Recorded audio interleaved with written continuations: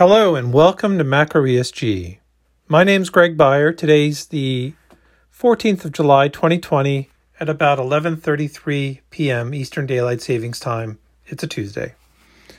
The title of today's piece is the new emerging markets boom in Asia, ex-China, and Russia. The new emerging markets boom in Asia, ex-China, and Russia. As Biden announced today, a $2 trillion plan for carbon-free electricity by 2035, this development was forecasted in global investing post-Trump. OPEC Plus is holding its monthly meeting via video conference on Wednesday, July 15th. Expectations are for a modest announcement of increased production. This is in line with what Macro ESG expects.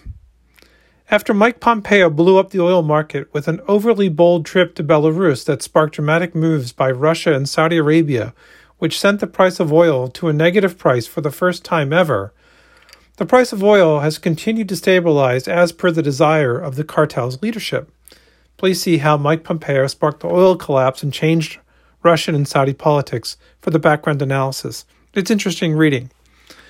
Moreover, Putin has cemented his hold on power to such a degree that people have already begun to start worrying about who will run Russia after he is gone. Meanwhile, in the U.S., the Baker Hughes oil rig count has collapsed, particularly the horizontal rigs. The oil patch is in crisis. And then there's a great little chart of the oil rig count going back to 1991. After the dust has settled, it is clear that Pompeo's trip to Belarus had unintended consequences, as the very market that he sought to bolster has been shot out from underneath of him by his own hand. Perhaps one of the greatest strategic blunders in recent memory. But the byproduct of this collapse is that it sets the stage for America's move away from fossil fuels once and for all. Hence, the reason that Joe Biden's announcement today is so significant. Please see Hal Harvey's brilliant book, Designing Climate Solutions, a policy guide for low-carbon energy, for more details on how this will play out. Hal is dedicated to the idea of decarbonizing quickly through changing the grid and power generation.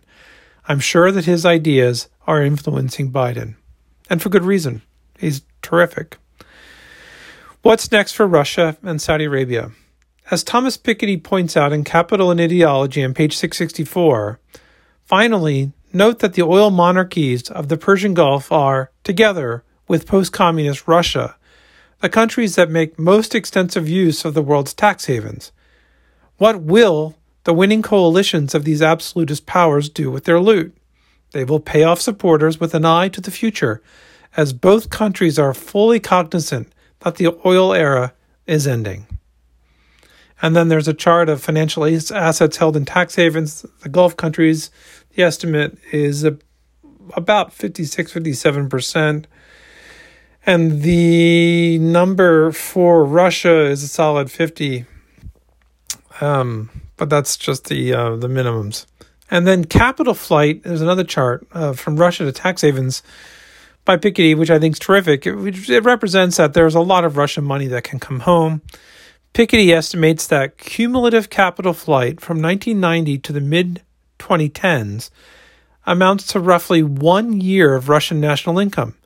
To be clear, this is a minimum estimate. The actual figure might be twice as high or even higher. Saudi Arabia, the investor. Saudi Arabia is on a mission to modernize and invest its wealth in owning a piece of the high-tech future.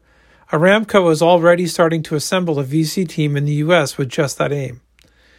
Saudi Arabia can't invest in China because they know that their investments are not securely owned.